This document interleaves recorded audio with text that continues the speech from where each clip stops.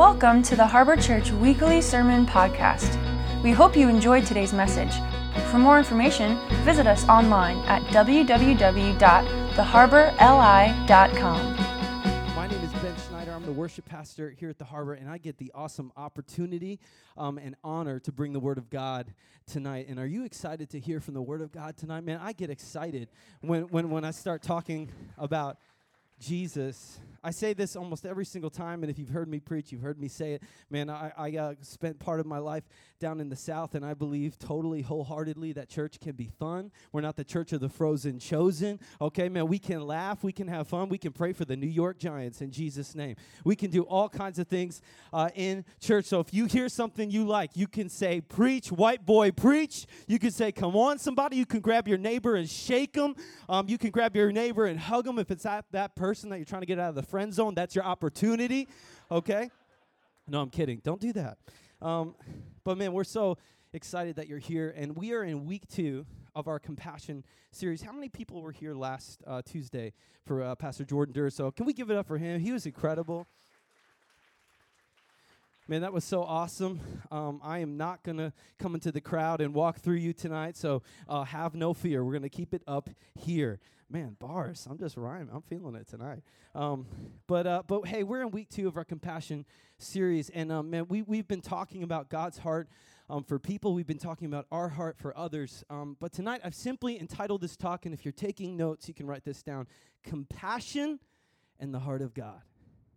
Compassion and the heart of God. Somebody say compassion and the heart of God. Okay, and that's cool too. If you have your Bible, you can open up to Psalm 23, and we're going to look into something really interesting tonight. I think when we talk about compassion, a lot of the times, at least for me, I think about compassion toward others. I think about filling a need, but tonight I want to talk about something a little bit different. Tonight I want to talk about the heart of our God. How many people know that we serve a God who's more compassionate than the most compassionate person? That his heart is for people in such a way that if we just caught a glimpse of it, man, it can wreck your life. As somebody who's been personally wrecked by the compassion of God, man, God has a compassionate heart towards you. God has a caring heart towards you. God has a loving heart towards you, and it's one thing to hear that, and it's another thing to see that on a greeting card, but man, when that becomes real to you, that sort of changes everything in your life. It changes the way that you trust Jesus. It changes the way that you pray. It changes the way that you come to church. Man, when we know God's compassionate heart towards us, it really changes us. Come on, are you with me tonight? Awesome. Hey, but before we jump in, do you mind just bowing your heads with me, and we'll just pray? Jesus, I thank you so much for who you are. God, I thank you so much for these incredible people. Lord, we just thank you so much for what you're doing in our church and in churches all over the island. Lord, I just pray for the person who's been coming here for a long time or for the person who it's their very first time. Lord, we know that you are for people, God, and we just thank you that when we step in your presence and when we lean in, God, we leave, God, with life and encouragement and vision and hope and joy, God. So we just lay down everything else, God. I pray I would move out of the way, and Holy Spirit, you would speak directly to each and every one of us because we love you. In Jesus' name, everybody said together, amen. Compassion and the heart of God. I think we live in a generation now more than ever where we really see compassion and social justice are super important, at least to my generation. That seems to be one of the themes. If you ever get on Instagram or Facebook, man, there's a GoFundMe for everything, okay? There's a GoFundMe for if you're moving from house to house, or there's a GoFundMe for feeding kids in Africa. And I think that we do a really good job in our generation in making social justice such a priority. But tonight I want to talk about something a little bit different, because we think about compassion a lot of times we link it immediately to social justice, but one of the premises of this talk is there's a danger sometimes when we separate social justice from spiritual justice. See, there is a difference between social compassion or earthly compassion and spiritual compassion. And while one is good, while earthly compassion is awesome and social justice is incredible, when we put it out of order, when we put it outside of the flow of the heart of God, what can happen is earthly compassion becomes based on what others aren't doing, but godly compassion comes from a place of what is God doing? What is God doing in the earth? And see, I think what's so awesome is when you when you put God first, something changes, because when you exalt social justice above spiritual justice, you're left with self-righteousness. And what I mean by that is when we make life all about, okay, what are the good things that I can do just to serve other people, but the premise is like, okay, we have to do these good things because it will validate me as a good person. And the danger with that is we start saying, you know what, God, I'm doing good. I've been given. I feel like I'm a good person, and we start to validate our standing with God based on what we do rather than who He is. And man, there's something powerful about exalting spiritual justice, because the reality of the gospel is this. The reality of the gospel is it's predicated on nothing that we can do, but on a God who loved us first. The Bible said, one of my favorite scriptures is Romans 5:8. It says, while we were still sinners, what that means is, while on our worst day, when we weren't thinking of God. And why I think this is important is I've had so many conversations with people who are like, man, Ben, I can't come to church because if you only knew the life that I live, or if you only knew the decisions that I made. And in my mind, I'm like, bro, if I'm able to stand up here and hold a microphone and not catch on fire, there's a place for you in the kingdom of God. Because the gospel is not predicated on our goodness, but it's predicated on the goodness of a God who sent His only Son to stand in the gap and take the payment of our sin so He could say, hey, I love you. You're validated by the love of God. You're validated by His goodness. And here's the amazing thing is when you put spiritual justice at the forefront, you begin to operate from God's compassionate heart toward others, and you live an anointed life of social justice based on supernatural generosity. When you put yourself into the flow of God and you stop trying to validate yourself by the good things that you do, then all of a sudden you live in the freedom of His grace, and you start seeing people the way that God sees people. You start loving people the way that God loves people. You start giving, not based out of an abundance, but out of a need, because then you see God as your provider, and you start seeing the supernatural things in your life. Man, there's something supernatural about a church that lives from a place of spiritual justice, that lives from a place of knowing, oh no, I know who I belong to. I don't have to prove myself to anybody. It's like watching a kid who has a dysfunctional family life, and maybe you've grown up in that environment, and everything you do, you're trying to prove to that father or that mother that you're good enough, and that's a miserable way to live. And maybe you've lived in that environment, and you know that there's nothing good enough. But man, we live with a God who says, hey, I loved you first. I love you on your worst day. I love you on your best day. Man, you could take a deep breath when it comes to God. And I wonder when we think of God, at least for me, if I'm going to be honest, when we think of God, do we think, is the first thing we think about, do we think about compassion? Like not just like a teaching or, yeah, we're in the compassion series, but when we think about God personally, outside of a church experience or outside of everybody else lifting their hands or singing, do we think about God toward us as compassionate? Do we see Him as a good shepherd, or do we see Him as a drill sergeant?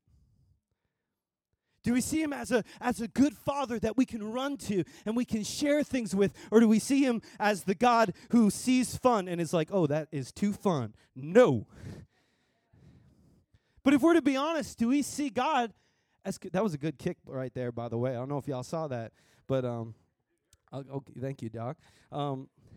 Do we see God as compassionate? You know, Oxford defines compassion as this: a strong feeling of sympathy for people who are suffering and a desire to help them. When we look at God, do we see Him this way, that He has a strong feeling of sympathy in our suffering? And does He really have a desire to help us? The amazing thing about God is when we look in the Bible, man, if we want to know anything about God, we can look at the life of Jesus. Because Jesus was God in human flesh. Jesus represented exactly who God was. And this is the amazing thing. This is why, man, I love Jesus, because there was nobody more compassionate than Jesus. There was nobody who associated himself more with the marginalized, more with the hurting, more with the broken. This is how much it was. It was to the point where the church people, where the Pharisees and the Sadducees, the people who had it all together, would look at him and say, man, why is Jesus spending time with those people? Man, Jesus put himself with the people who were hurting and who were broken. Jesus didn't look at the hurting and broken and say, man, once you clean yourself up and once you make good decisions, then you can walk with me. But man, how often do we think like that?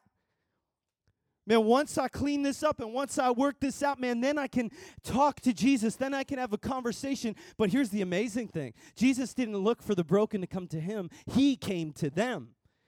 There wasn't a church of Jesus where he sat there and said, let them come, like a holy picture.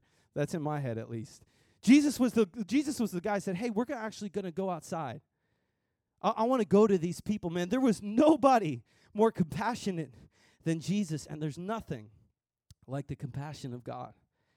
One of my favorite passages in the Bible is Psalm 23. And maybe you've heard that before, maybe you've never heard that before, but it's a super famous scripture. And why I love it is because the writer is one of my favorite people, and this is King David. And maybe you grew up in church and you heard of David and Goliath. He's the kid who slayed the giant. He's the most notorious king in Israel. Like, God used him in so many like mighty ways.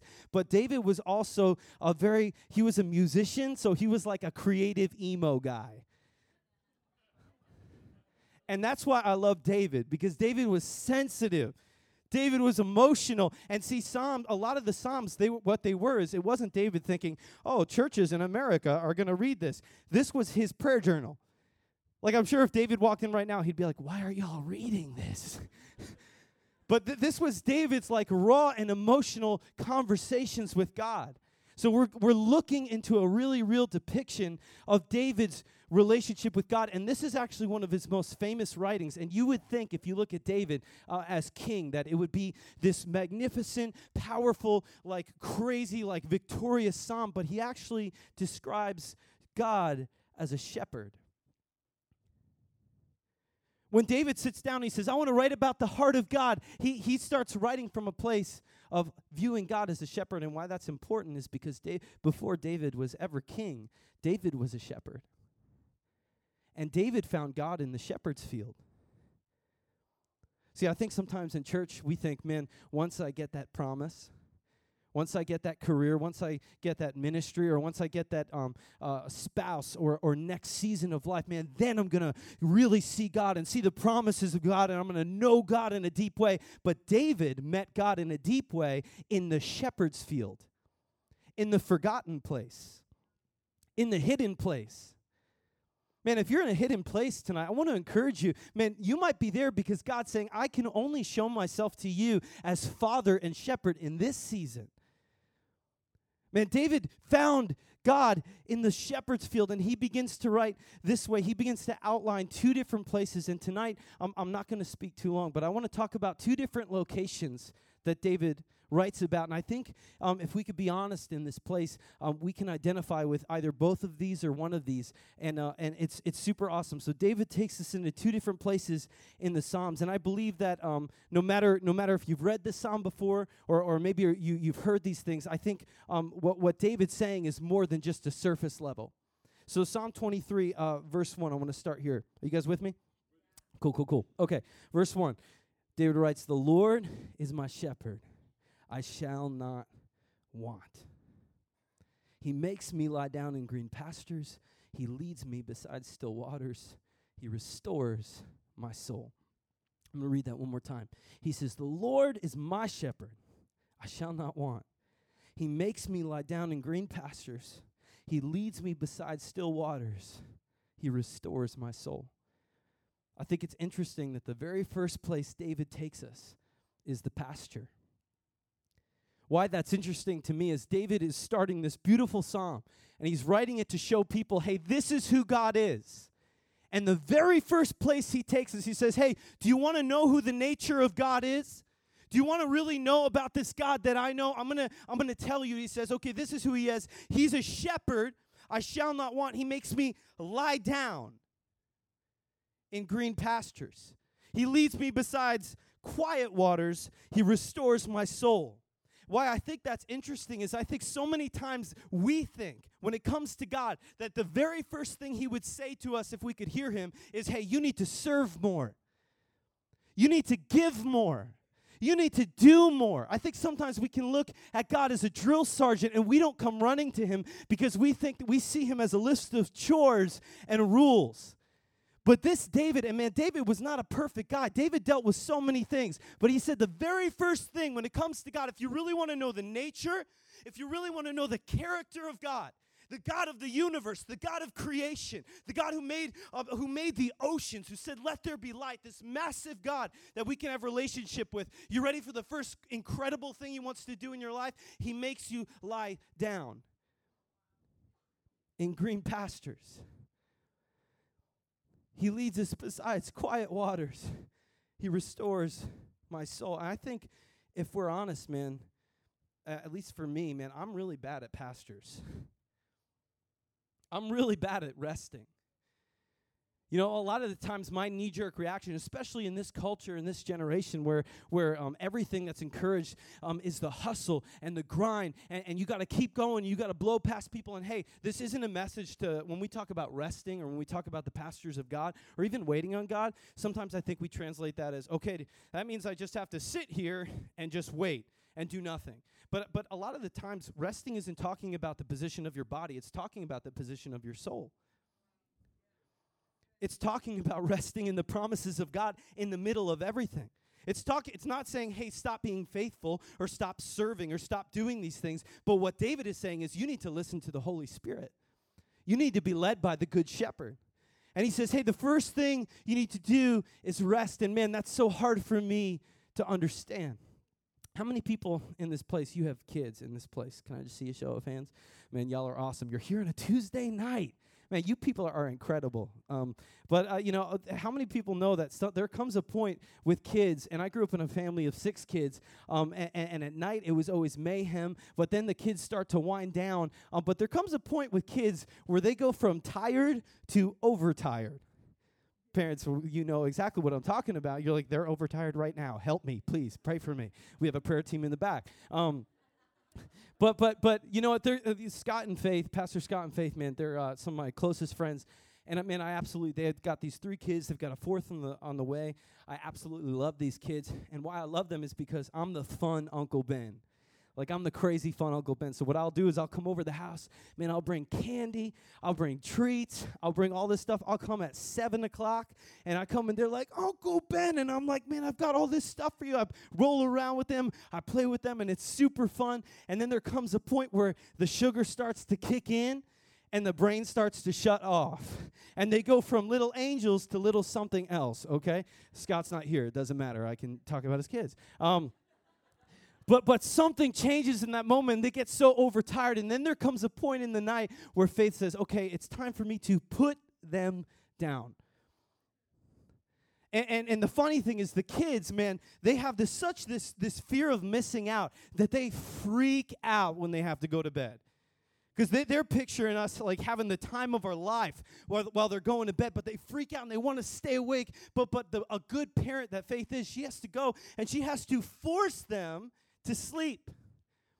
And because she knows that though they want to stay up, though they want to keep going, she knows that an overtired child is not going to be able to function the following day.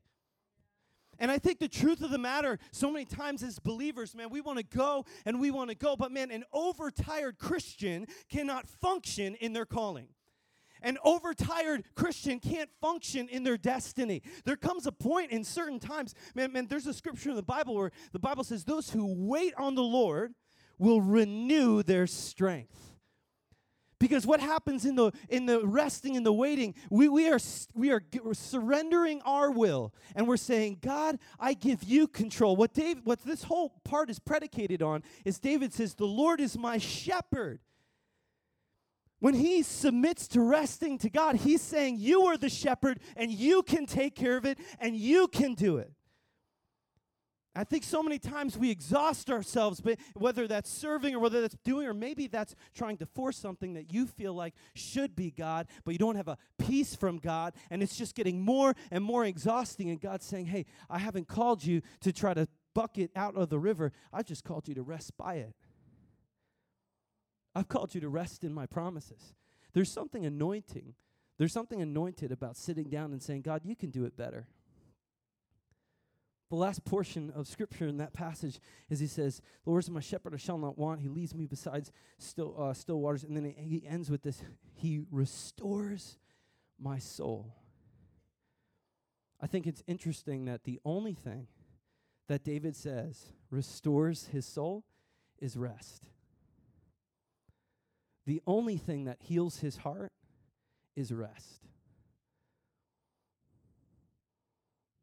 I shared this story before, but I remember when I went down to Bible college, there was a time and where man, I was so like God totally changed my life, and I shared this before, but I went down there one way. I had a real legitimate encounter with God, and man, I just got so messed up, and I was like, man, God is awesome. He's real. He loves me. I was so passionate about God, and we used to have these Tuesday night experiences, and they were incredible because it was all the student body. It was a couple thousand kids, and man, they were just worshiping, and it was passionate. And then after Tuesday night, all the college students would go out to eat, and that was like the most awesome time to go out because, man, that's where all the single girls were who loved Jesus. That was where all my friends were who loved Jesus. I was like, man, I'm hitting up Applebee's with my limited college budget with all these people who love Jesus, okay? So, man, I was so excited about Tuesday night, but, man, I was excited about after Tuesday night. Come on, single people in the house. And so I was so into that, but I remember one Tuesday night, I finished the service, and I just felt this still small voice from the Holy Spirit, and I just felt this voice say, hey, we had a 24-hour prayer room on campus, and I felt like God just say, hey, I want you to go to the prayer room. And I was like, devil, get behind me. You don't belong here. I don't, and at this point, I really didn't know. I was trying to discern what the voice of God was, so I was looking for any excuse. But God just said, nope, Ben, I've actually called you. I want you to just spend some time with me. And in my mind, I was like, God, but I'm missing out on all of these things. And God was saying, hey, do you want me to build your house? Do you want me to build your calling? Do you trust me with your future? Do you trust me with all that's ahead of you? If you will put me first, one of my favorite passages of Scripture is, man, seek first the kingdom of heaven and his righteousness, and all of these things will be added unto you. It doesn't say some of these things. It doesn't say part of these things. It's either true or it's not. And there comes a moment in your life when God's saying, hey, if you give me your everything, I will give you my everything.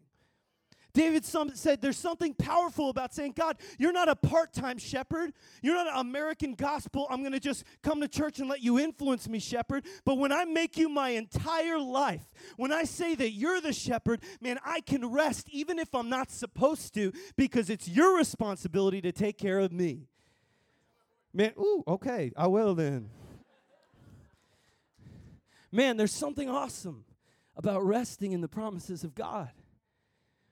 There's something disrespectful to the devil when you rest in his promises when he's trying to keep you up with anxiety.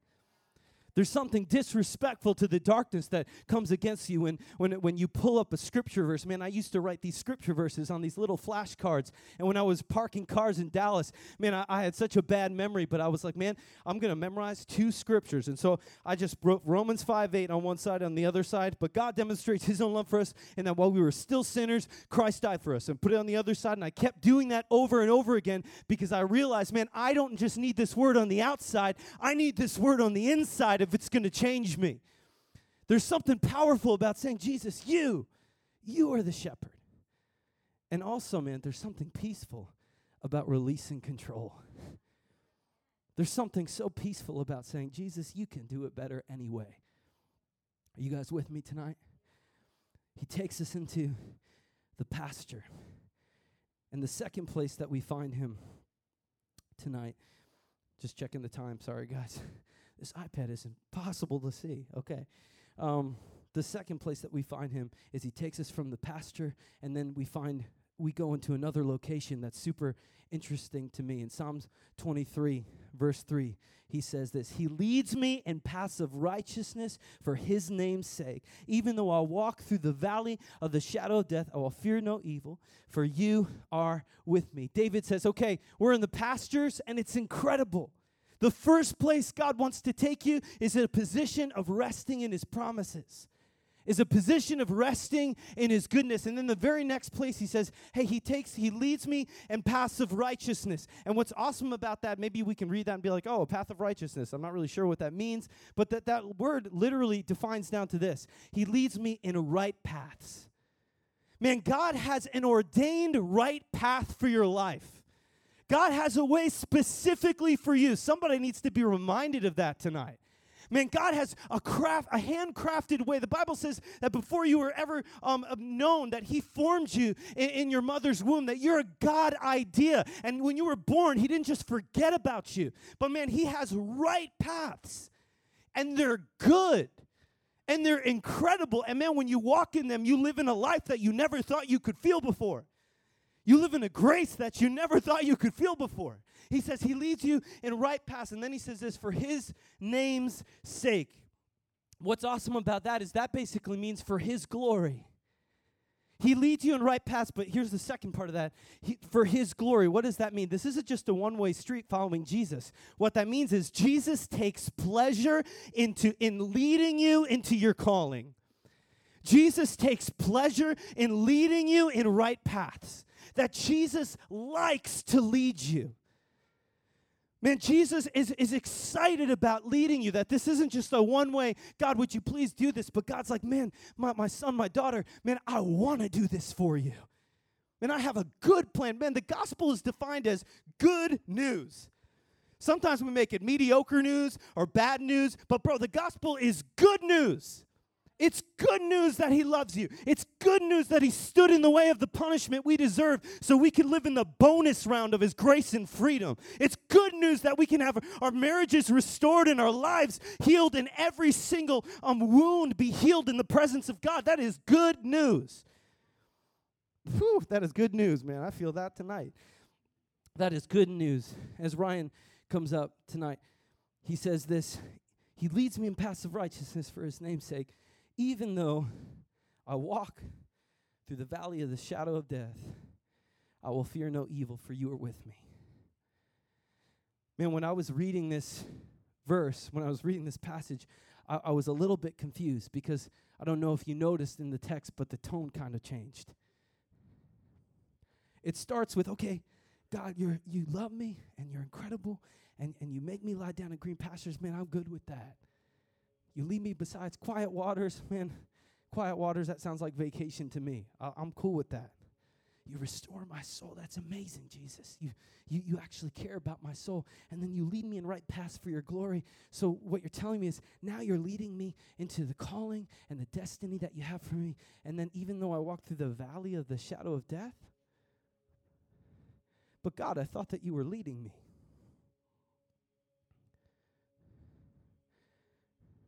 Wait a second, Jesus, I thought that you were leading me. But what David is saying is just because you're following Jesus, it doesn't exempt you from difficulties. See, what I love about David is he is honest with his circumstances. You know what faith isn't? Faith isn't ignoring what's on fire. How many people know a Christian who comes in and they're like, man, how are you doing? Man, I am doing good. I'm blessed. And you're like, man, I just saw the tire fall off your car when you pulled in.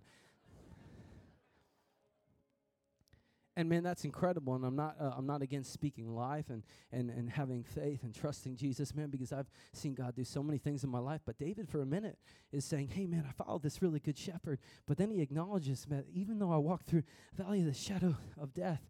But here's the next part that I think is so anointed and so powerful. He says, I will fear no evil because you are with me. See, David acknowledges his circumstances, but he doesn't stop there because then he acknowledges his shepherd. And I think if we're honest tonight, at least for me, we spend so much time, we're really good at acknowledging our circumstances. And having conversations with our circumstances. Having conversations with the shadows in our life. You know, I've noticed even when I was preparing this message, I woke up that week, and a lot of times I'll be like, I know that the Lord is giving the word to me first, because how many people know if it doesn't move you, it's not going to move anybody. and he gave me this word, and I started realizing through the week how many times I was living in the shadow of just the worst case scenarios in so many areas of life. Like I would wake up in the morning and I would just start thinking about just negative things. And man, I'd start having conversations with, well, this hasn't happened yet, or what if this hasn't happened yet? And what I think is so interesting about this passage is that I've always read it as, even though I walk through the valley of death, I will fear no evil because you are with me. But the truth of the matter is there's a really important word there. David says, even though I walk through the valley of the shadow of death. See, a shadow implies it's not the real thing. A shadow implies that it's just a reflection of something else. See, if it was the valley of death, it would have been final. It would have been over. But David, interestingly enough, says, even if I walk through the valley of all these shadows of death, and I wonder if you have shadows of death in your life that are existing now. Have you ever gotten mad at somebody because you've had an argument with them before you've ever had an argument with them? You're never, right? Yeah. Have you ever walked in a room and be like, man, I just know that person doesn't like me, so I don't like that person. Have you ever just thought about the future and all you can think about is dread? And have you ever gone through hurt and pain and you start to paint a picture not based on the shepherd who's in front of you, but based on your experiences who are behind you? But here's the amazing thing. God isn't defined by our experiences. God's not a feeling. He's a person.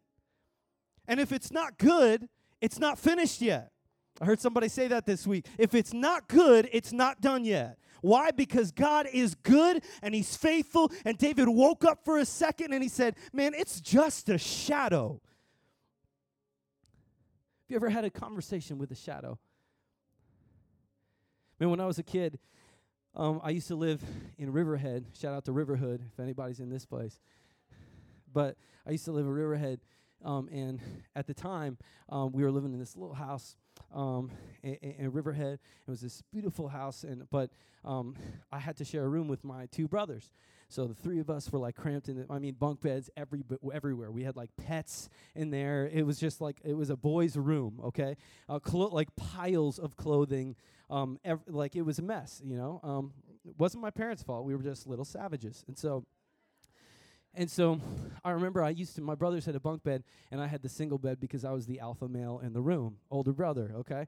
And I remember so many times I'd be sleeping, and at night we would keep the shades open in our room, and there were so many times, I had such an imagination as a little boy in so many ways, but I remember waking up a couple times and like seeing like a shadow on the wall. And how many people, like as a kid, you were scared of the dark? How many grown people are still scared of the dark? Wow. No, I'm kidding. That's a real thing, yeah. I'm not, but but so as a kid, I remember seeing these shadows, and man, I would just let my imagination run away. Like I would think like, oh my gosh, that is the clown from It right there looking at me. And so I would build this exit strategy where I'm like, well, I know I'm faster than my two little brothers. And so if I could just get to the door, maybe wake them up and cause a distraction, man, I can live through this crazy clown attack. And I would hype myself up in such a crazy way. But then there would always come a point where I would trace the shadow back to the source.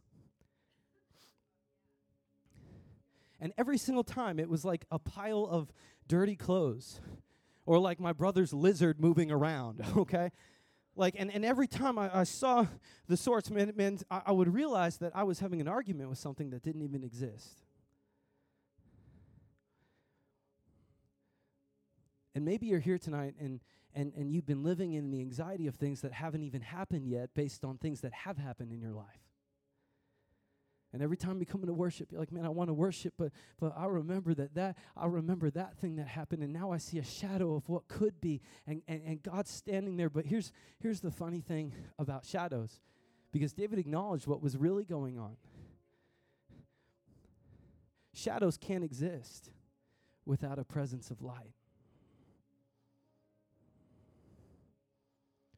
Shadows in our lives can't exist unless there's a presence of light. David says, even though I walk through the valley of the shadow of death, I'm acknowledging, man, it's this diagnosis. Maybe it's something. Here's the other thing that I'll say. What's so awesome about this, and maybe you're like, it's somebody who's passed, or it's something that feels so final, but this is the amazing thing about Jesus. When Jesus was crucified on the cross, and he died, and he was buried, he was raised to life, which means he took the keys from death. That with Jesus, it's not over. That death doesn't have the final word anymore, because the good shepherd said, I will take those, thank you very much. David says, I will fear no evil, for you are with me. For you are with me.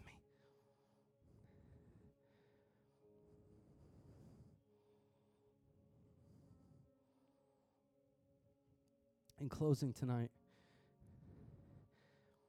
the last verse in this portion of Scripture, and I want to encourage you, if you're here tonight, maybe you're new to the Bible, one of the best things that I ever did when I was new to the Bible is I used to just find really simple scriptures, and I would just write them down and put them everywhere. And I would just repeat them until I believed them. Man, Psalm 23 is such an incredible psalm. I encourage you to read the whole thing, but the ending portion right here tonight, David says this, even though I walk through the valley of the shadow of death, I will fear no evil, for you are with me. And then he says this, your rod and your staff, they comfort me. Now, what's really interesting about the shepherd's rod and the shepherd's staff is that they're two different tools. So, and David knew this because he was a shepherd. And I think sometimes when we think about shepherds, we think that they were these girly men who wore dresses and like these big hair dress things. And maybe that's just me, but that's what I thought, you know? Like we think shepherds are just sort of like these like not really courageous people. But man, these shepherds were gangsters. These shepherds would literally have to fight bears and lions so they wouldn't eat the sheep. I'm going to tell you something tonight. If a lion came, I'd be like, you can have him, and you can have him, and you can I'd take the rod and be pushing them toward the lion. But these shepherds were something different because the sheep were the most valuable thing to them.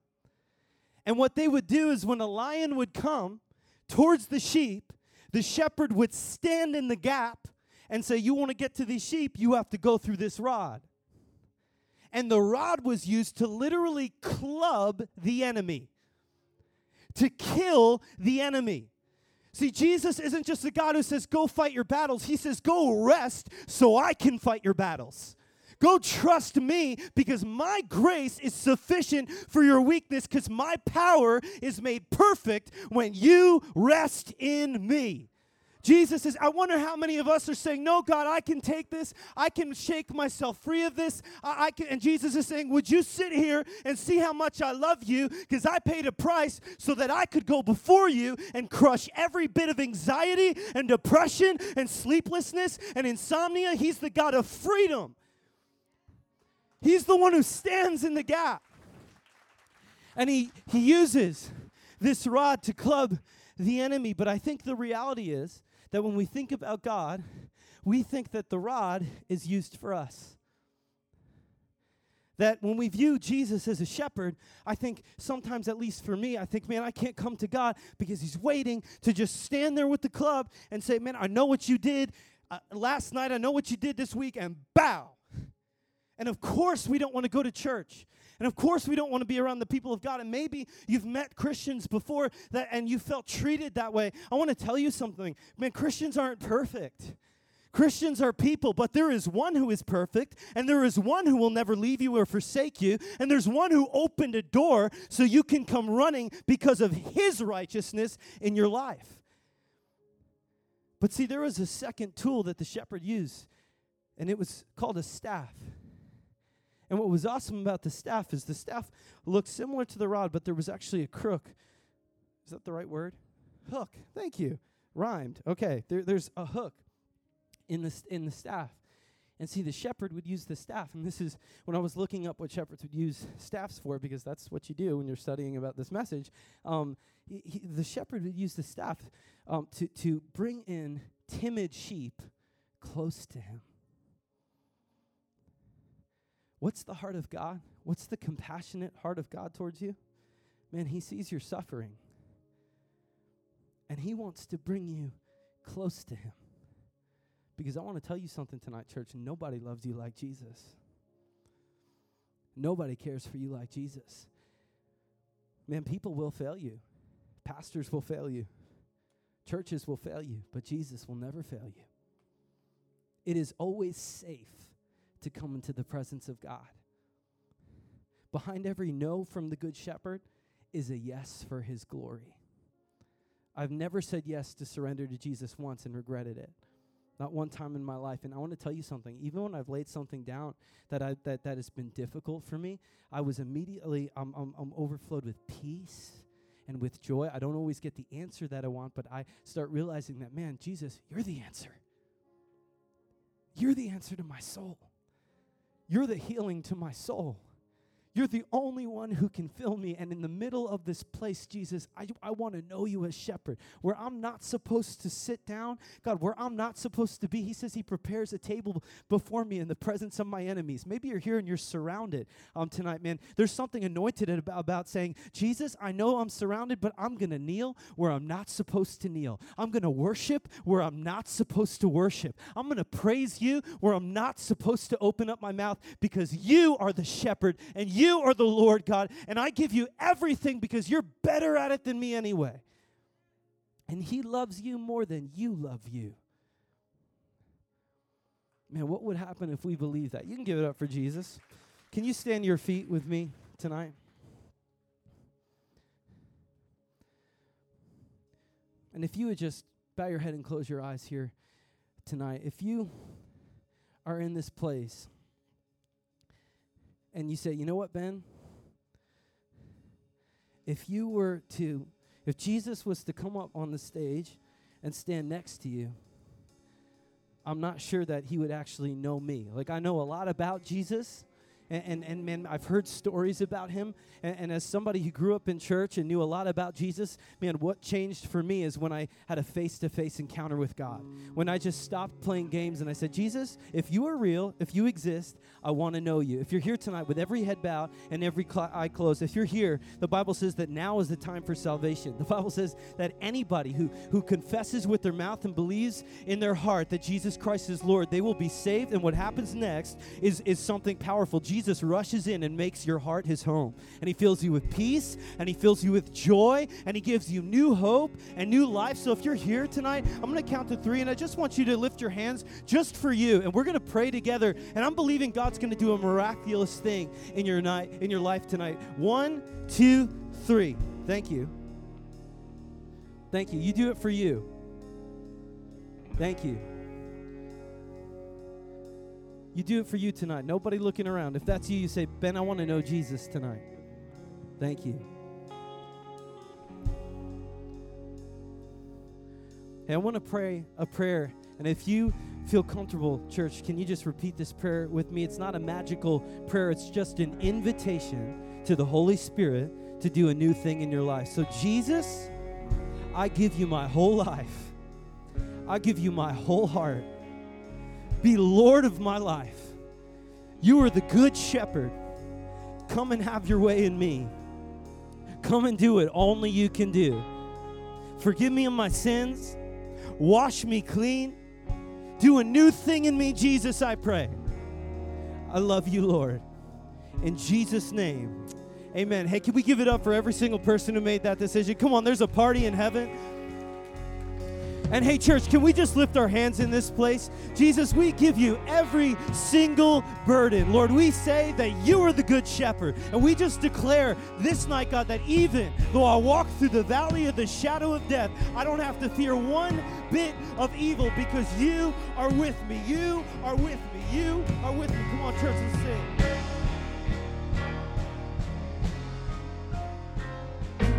Thanks for listening to today's message. If you would like to take the next step in your relationship with Jesus today, visit us online at www.theharborli.com/nextstep.